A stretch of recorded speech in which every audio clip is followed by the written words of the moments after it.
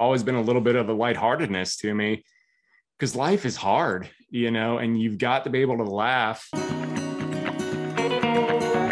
Hello, this is Tab Bartley, and you are listening to the Oath We Took podcast, the show that tells the Marine Corps story through the Marines that served.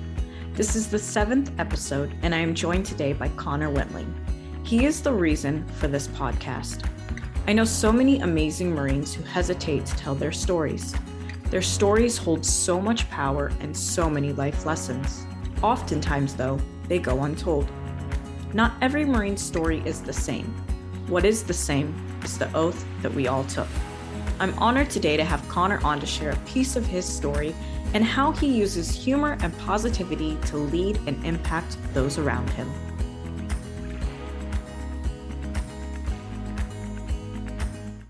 I'm honored today to have Connor on, and I have to be honest, it's so awkward to call you Connor and not sir. We just had this conversation, or Captain Wentling, but you were my executive officer at the recruiting station, and I'm excited to have you on the podcast. And you're actually the first Marine Corps officer that is on the podcast. Yeah. So yeah. Deal, man. So the first question I have for you is, why did you decide to join the Marine Corps? That is a loaded question because my question would be, which time? Yeah. So what a lot of people don't know about me, and this is good for us because you mentioned we were on recruiting together, and I was actually a delayed entry program drop before I became an officer. So I was a dep drop, and a lot of people would say, if they knew me, like, oh, that really makes sense now. A lot of the gears just fell in place. So right after September 11th, I was in my freshman year of college, and I wasn't doing too well. I had lost my scholarship due to poor time management, read partying. Shouldn't have been doing that. And so I was having to pay my way through school, and September 11th happened. And I thought, you know what? I'm going to go fight. I'm going to fight for my country. And I joined the delayed entry program. I was under a contract. I was going to go in the reserves as an ammo technician. Sounded pretty awesome. I didn't know what that was.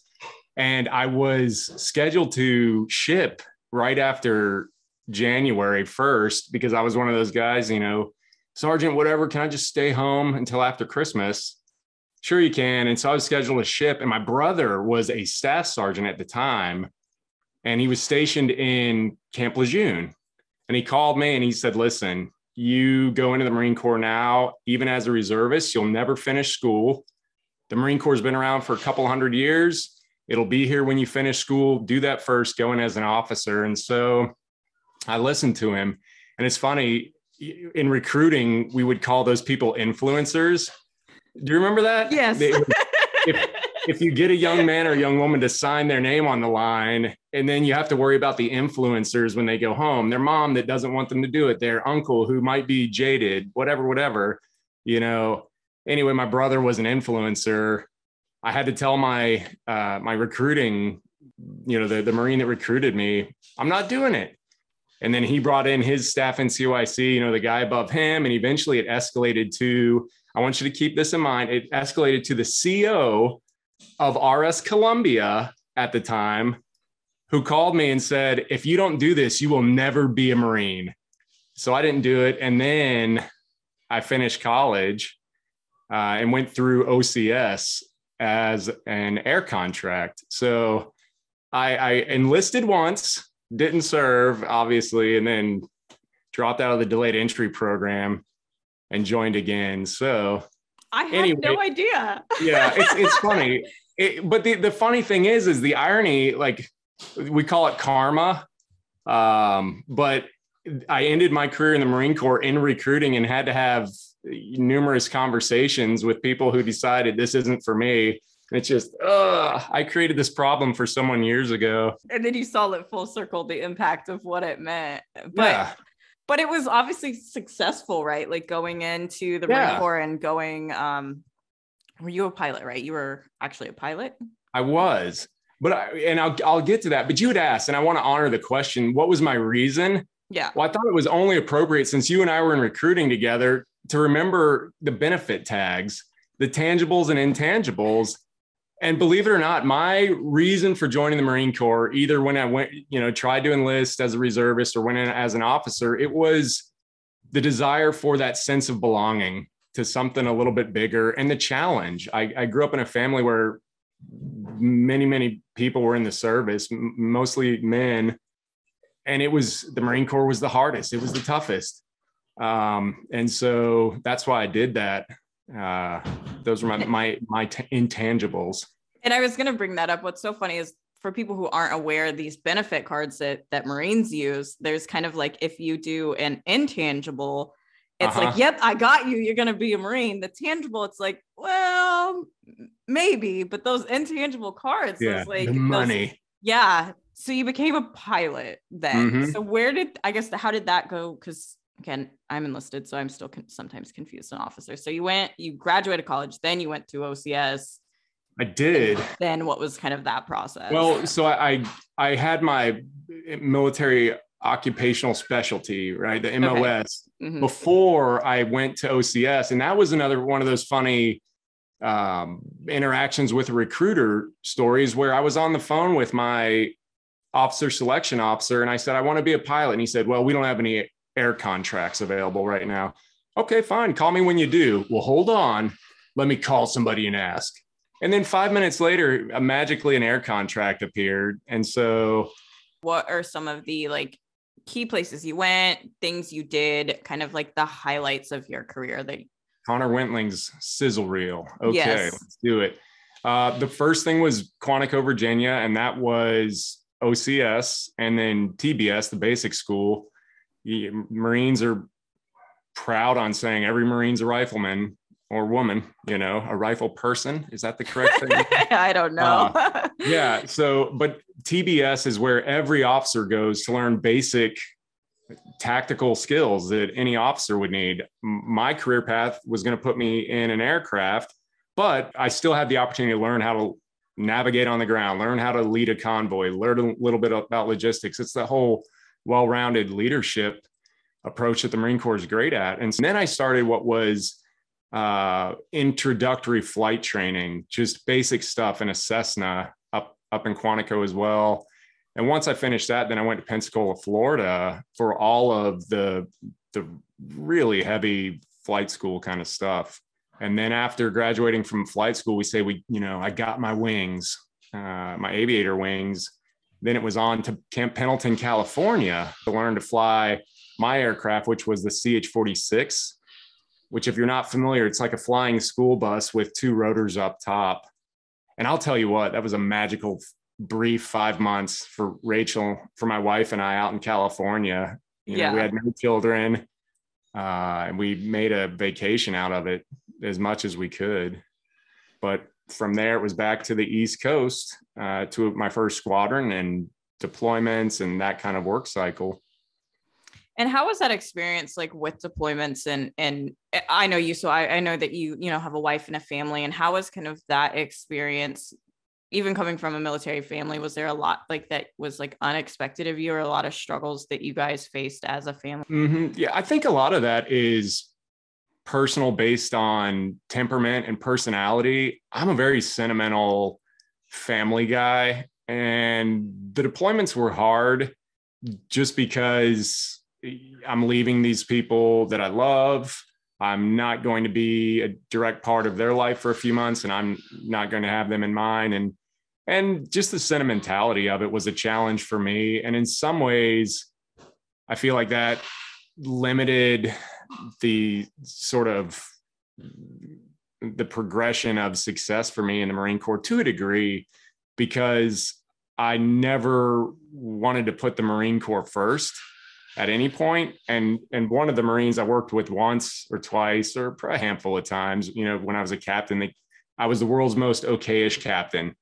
I did what needed to be done. I looked out for them, but I wasn't, for the most part, going to put everything else first and make the Marine Corps the golden calf.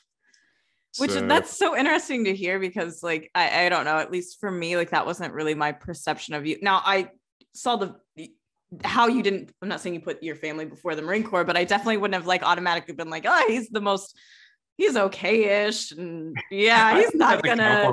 Yeah. But no, I mean, in reality, it really is. Cause like, you know, we've had like I've done like 3 interviews and like 2 of them have said, you know, at a certain point we knew it was time to get out of the Marine Corps because XYZ, and we didn't want to become toxic, or we didn't want to, at that point, we were no longer to give the Marine Corps priority over like other things. Yeah. And that's good, because what is it? There's an institution that has a leadership principle. Who is it? It's know thyself and seek self-improvement. Who says that? You know, that's a good, like, it is.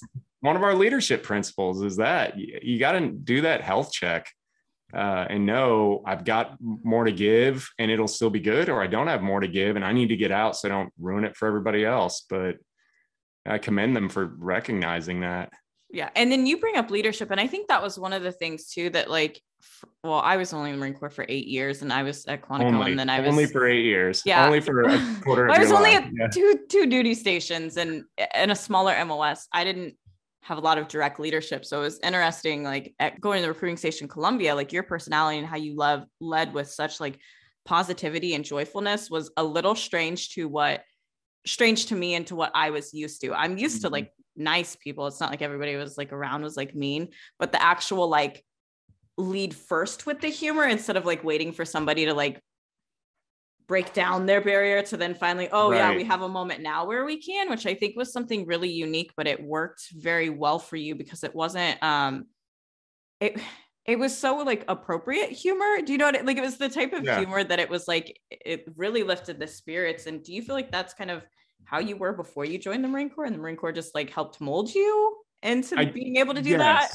That is such an on point question for my life right now, but I've always been a little bit of a clown, you know, sort of just lack of a better way of putting it. You know, I don't want to refer to myself as a clown necessarily, but there's always been a little bit of a lightheartedness to me, because life is hard, you know, and you've got to be able to laugh. And so growing up, there was a teacher, you know, the importance of leaders at any point in our life. And when I was in the 11th grade, a substitute teacher pulled me aside and said, "Connor, you are very smart. I know that. I know that you are intelligent because of the way you use humor. You need to apply yourself." But before that, the narrative had always been from teachers that I'd had was sort of Connor's a clown. He's a goofball. Just pay attention to smarter kids in the class. And when she said that to me, a light clicked that I can use humor for good things and still accomplish great things. And I did bring that to the Marine Corps. That's part of my personality. But as I grew as a leader, I started to realize we need this. This is a very hard job we do. It's a very serious job we do. And you need a little bit of a stress reliever. And I appreciate that, Tab, honestly, because it was very natural to me, but I worked very hard to make sure that whatever I can do, I'm lightening the mood a little bit. You know, humor can be disruptive if you let it go too far, and it can be very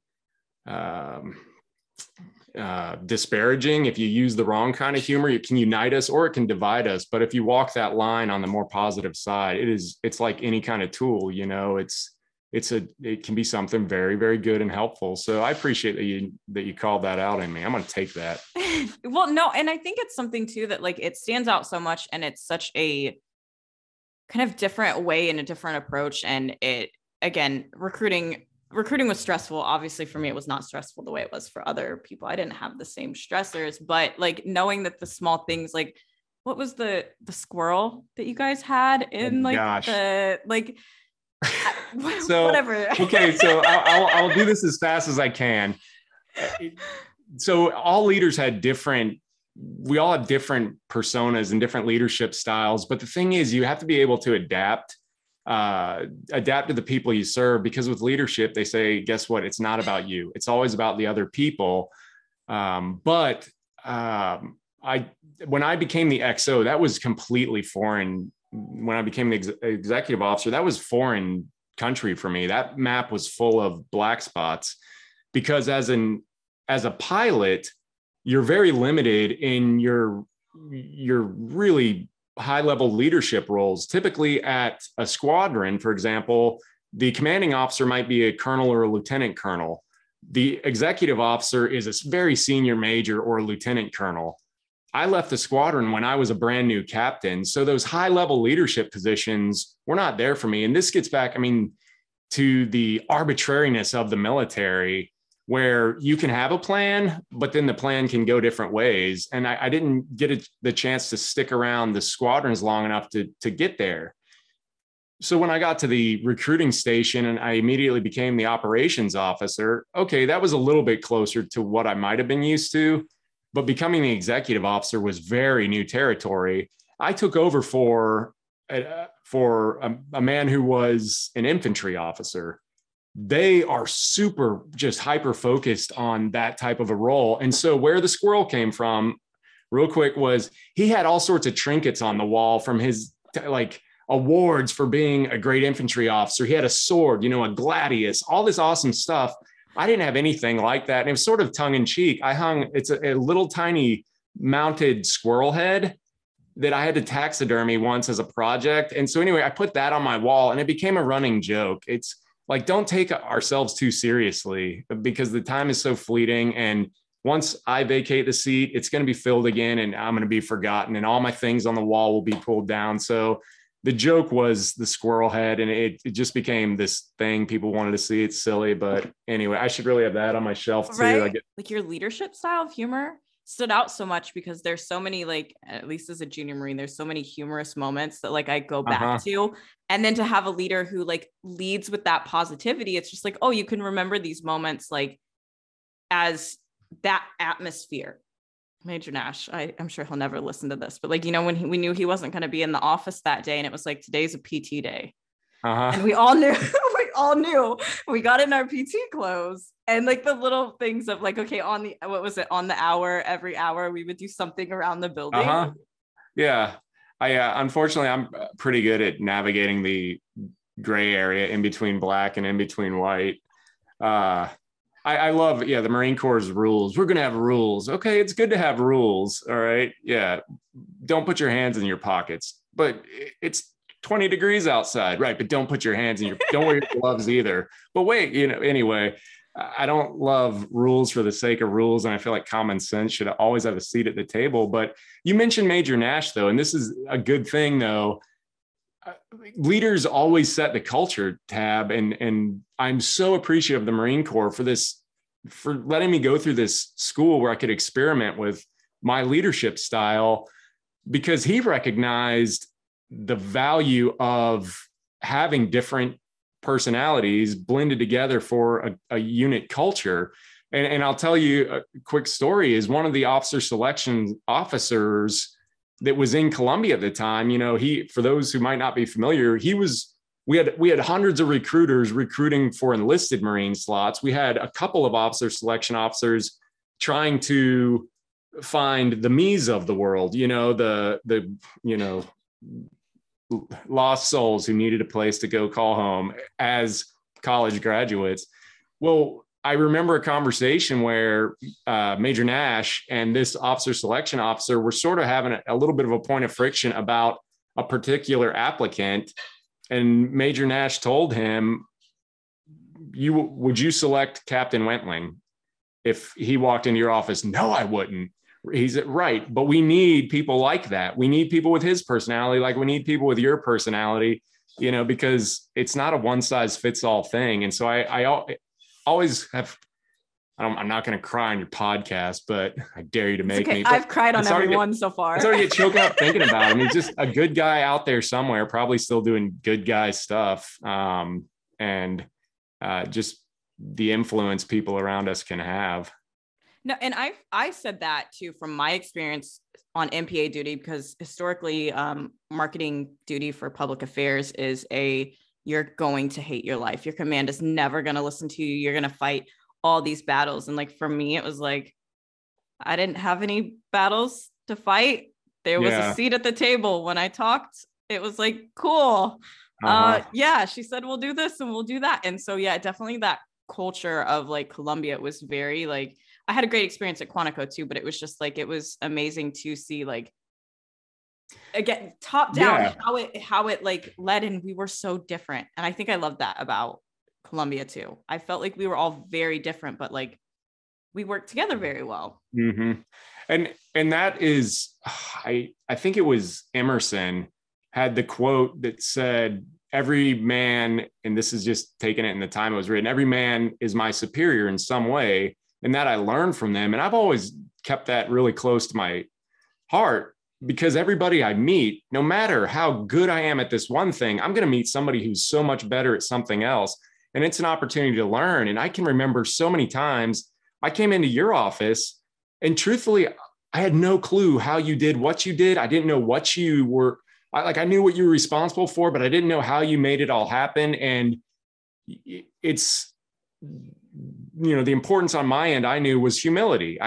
You're the expert here. It doesn't matter what my rank is. You're the expert, and I have to trust you and rely on you. And then I think good leaders also put the power back to the people who are dependable. And you always made that very easy to do. So it was always a pleasure getting to work with you, even though it was a relatively short time. Yeah. And because you brought up earlier that you'd never been in that type of leadership position. What were kind of your fears or concerns in taking that, especially being a personality that like you didn't show that at all? Like I had no idea that you weren't in any type of like leadership role in regards to like that type of level. Like I had no idea until you just mentioned it. That's not something that you even sort of put off. Right.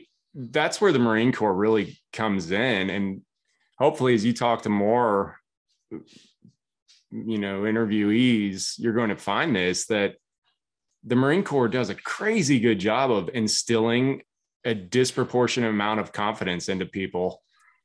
I've often said in the years since I first joined that my confidence quickly outpaces my skill level. I don't know how to do this, but I'm going to figure it out. I don't know how to do this, but I'm going to find somebody who does. It's that mentality of Hannibal crossing the Alps, I will find a way or I will make one. And to answer your question, I didn't know how to do it, but that was par for the course. The Marine Corps injects us into situations that we don't know how to do, but because of a history of overcoming adversity, we know we can do it. And that's like skill can be learned, and so it was just confidence that I could figure it out and knowing that I was surrounded by smart people like you that would help me out and get me there. And you left, you got out of the Marine Corps in recruiting duty. What kind of led for that decision to get out of the Marine Corps? What was that kind of like driving force to get out of the Marine Corps? Okay. So this is the doozy question for me, the one that it took me years to wrestle with. I was a medical discharge. I got injured in Afghanistan, and because of the injury, I couldn't fly anymore. So the Marine Corps had this weird, to walk it back quickly, you said you served for 8 years. Well, to become a pilot, you have to really put your pound of flesh on the line for an air contract. And I had to serve for 6 to 8 years at a minimum. And that clock didn't start ticking until after flight school was done. So I was in the Marine Corps for almost 3 years before I was even up to have my, jail sentence, as some people put it, start ticking down. And so I took a deployment to Afghanistan and got injured and I couldn't fly anymore. So then there's this weird situation where I still owed the Marine Corps. I think at that time it was 3 years on that contract, but I couldn't fly anymore. I was a little too senior to go be trained in a new MOS. And so arbitrary job assignments. What do you want to do? What do you have? Monitor, that sends us our different options. I've got recruiting duty. What's that? Well, that's this. Okay, I'll try that. And so I came to Columbia and to kind of run out the rest of my time. And then it became clear, without having, any other options, medical discharge was the route that I had to go down. And truthfully, I was embarrassed by it. There's such a stigma with it, or at least there was. This is 4.5, 5 years ago. And it was kind of humiliating. I see it as a huge blessing. The Marine Corps really took care of me and took care of my family. It could have, I could have been forced out with nothing, but they took care of me, and I have nothing but great things to say about that. The VA people will say what they want, but again, and that's where every Marines and veteran story is so unique to them, right? Like that's where like we may have these shared experiences or this things that, yes, we've gone through together, but then like there are times the system works. There are times that it does. And it's important to talk about those times as much as it is the negative. How was the process for you in regards to getting that discharge? And especially like that transition, I guess, once you almost accepted that it was happening, how was that? Right. Well, and I want to just add quickly, because this is such a sensitive topic for so many people. Had it not been for the support network that I had, specifically for my wife, I don't think I would have. I think pride would have prevented me from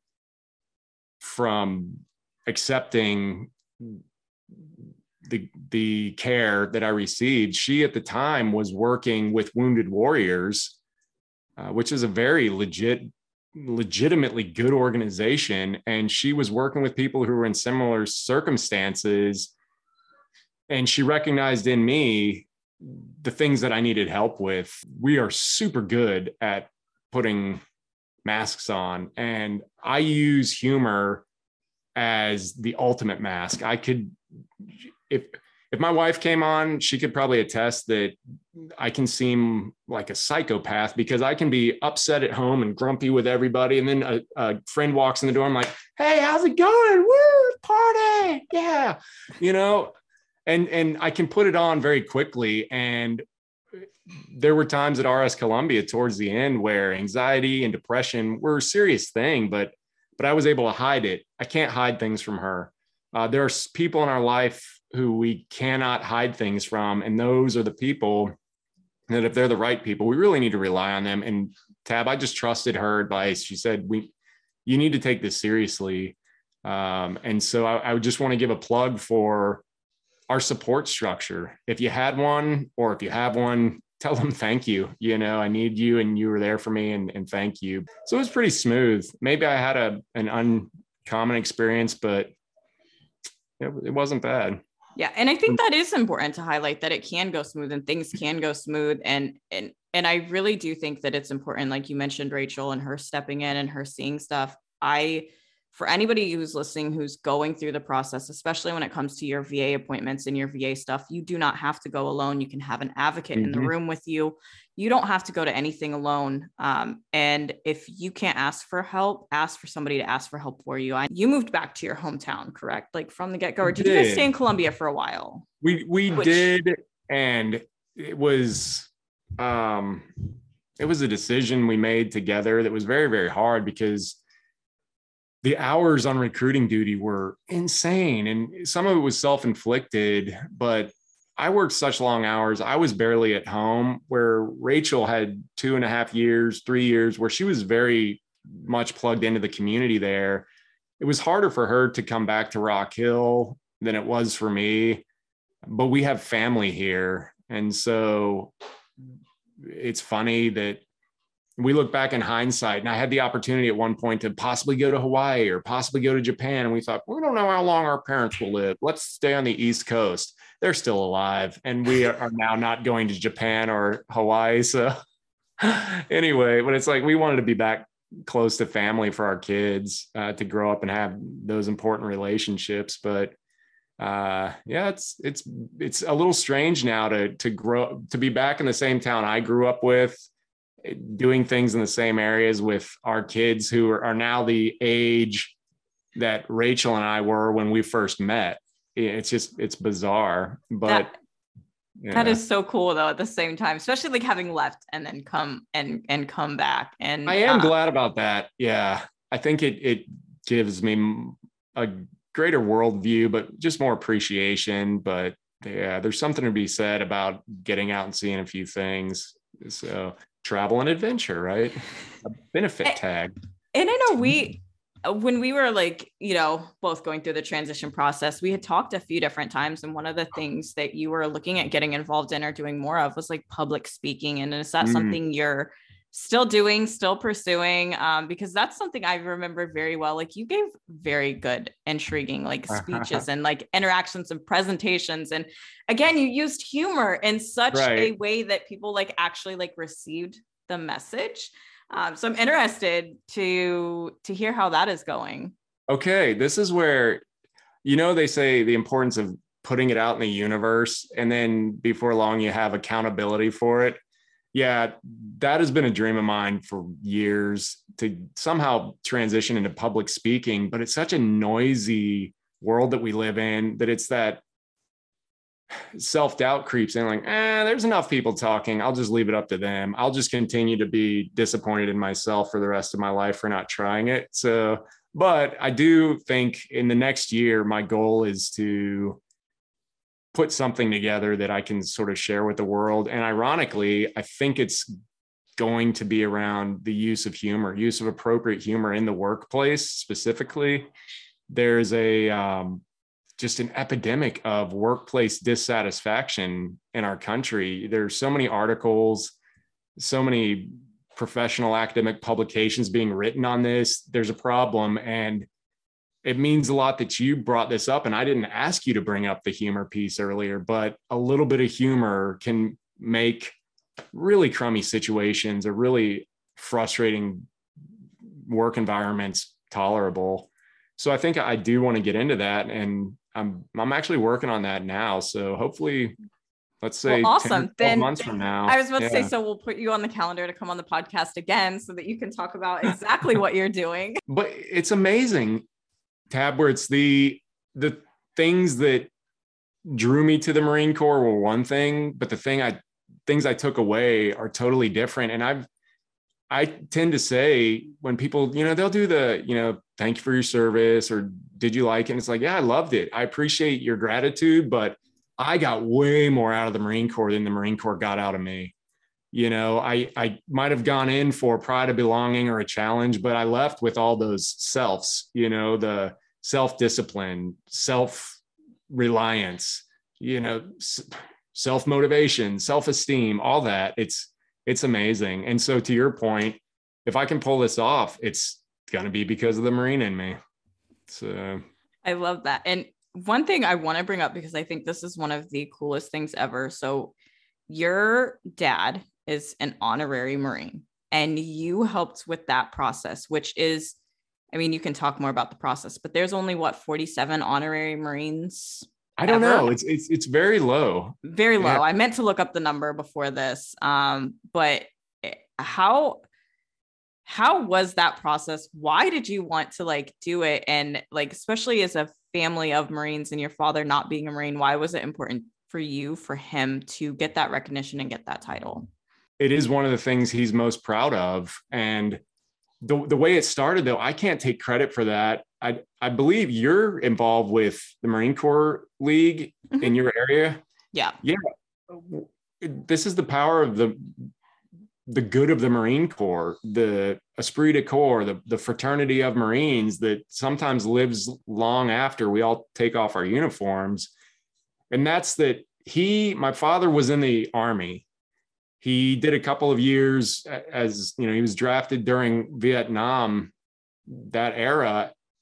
But one of his regrets was he was not a Marine. The Marine Corps, going back to recruiting, the Marine Corps never had money to throw at recruits. What we had to throw at the applicants was the Marine Corps story, was the Marine Corps itself. And so there was a part of him that always wanted to be a Marine, but never had that chance. So he did a lot of volunteering at the Marine Corps League. And he was the Associate of the Year, which for people who don't know, that's a special award for people who weren't Marines, because the Marines are incredibly protective of that title Marine. And so they came up with Associates of the Year to help all you other people, and so he would get it year after year after year. And one of the guys that was part of the Marine Corps League, I can't remember his name right now, but he was a Marine. He thought of this, trying to do this for my dad.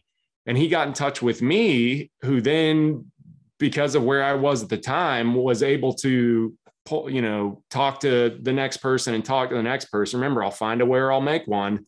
And just sort of, we bull and china shop our way to pushing this thing through. But it was super cool because he had no clue. My brother, you mentioned my family of Marines. Mm-hmm. My brother was in his uniform.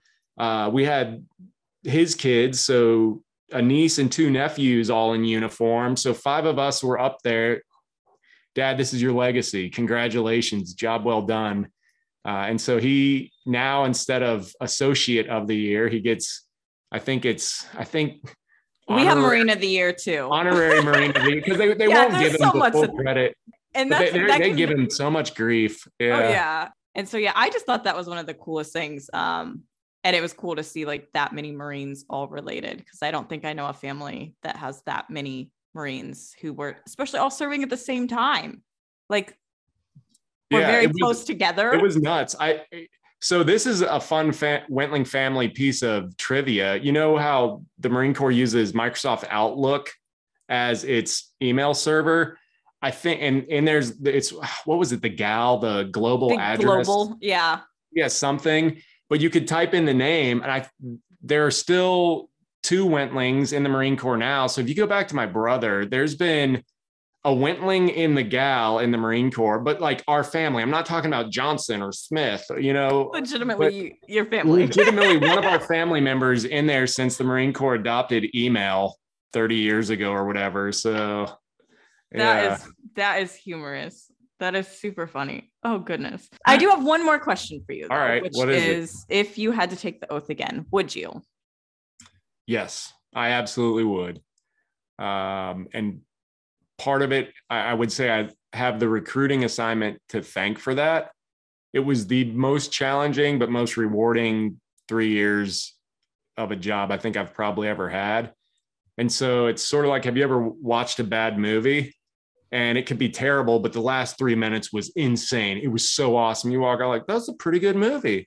That's how, before recruiting, it was okay. And I hit a low point in the depression and the anxiety and all this stuff. And then recruiting duty. And it was an incredible experience. And I'm so grateful for it. And it left me with, if nothing else, that last 3 minutes that was awesome. And the people. I think you're required to say the people. The people were great. So yeah, I feel like that's a pretty Yeah, but no, I would do it over again. I would change a few things, but I would do it over again if I could.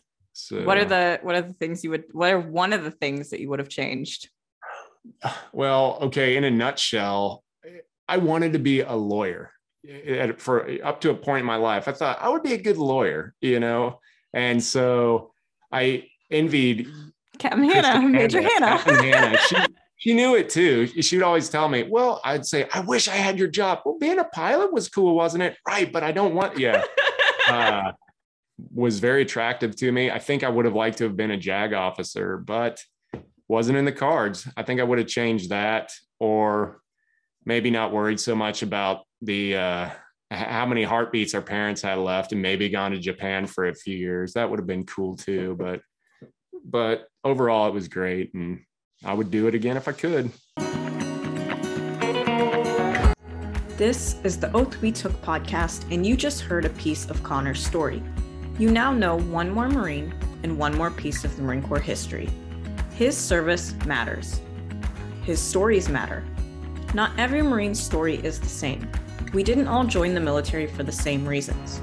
What is the same is the oath that we all took. An oath that easily could have ended in death, and for some, it did.